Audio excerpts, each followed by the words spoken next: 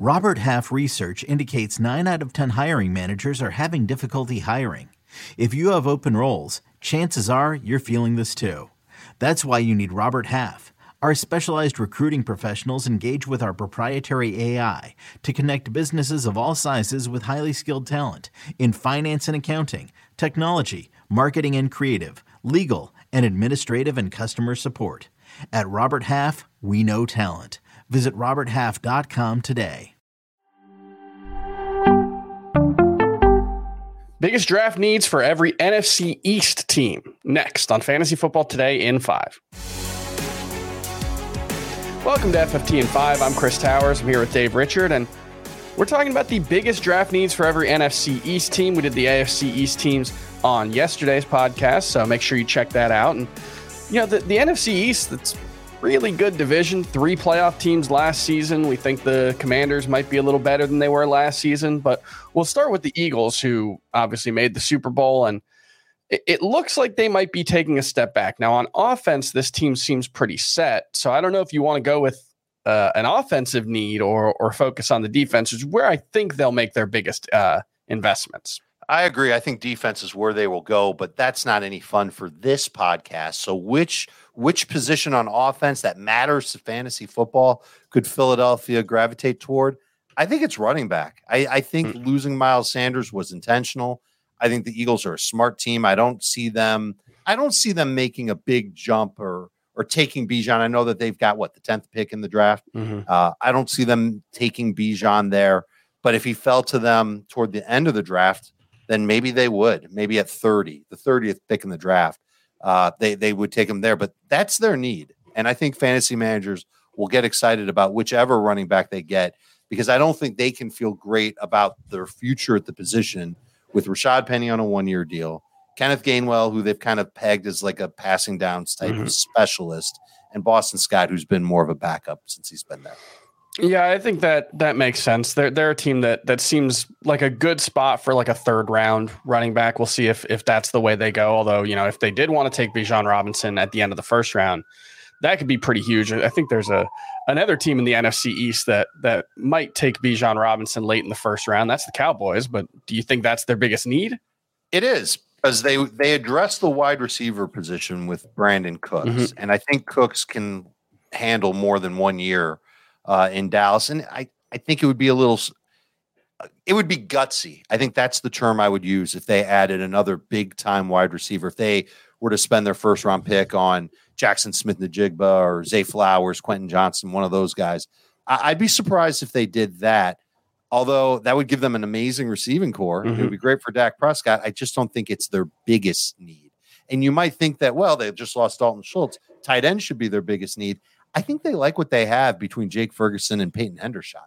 And those guys could end up working side by side to kind of help replace them. So I think it kind of falls on running back.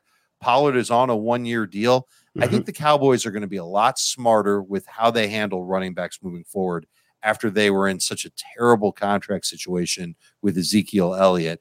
This could be the spot for Bijan Robinson. Do not be surprised by it, but it would absolutely wreck the value of Tony Pollard in 2023. Fingers crossed that Bijan gets picked before Dallas has the chance to take him.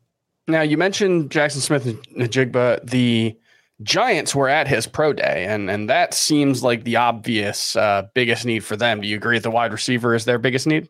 There's no question about it. I think they're fine at tight end, especially now that they acquired Darren Waller. They've got Saquon Barkley back for 1 more year. I don't think it's too big of a need at running back. For example, if they were to take Bijan Robinson, this is ridiculous because they've got Saquon, and they could still potentially sign Saquon to a nice deal where he can spend the majority of his career with the New York Giants. Yeah, I'm going to say wide receiver is where they need to go. And not just any wide receiver, Chris. They need a perimeter wide receiver. They need somebody that can win on the outside. They've got Wan'Dale Robinson. They drafted him last year. He's a slot guy.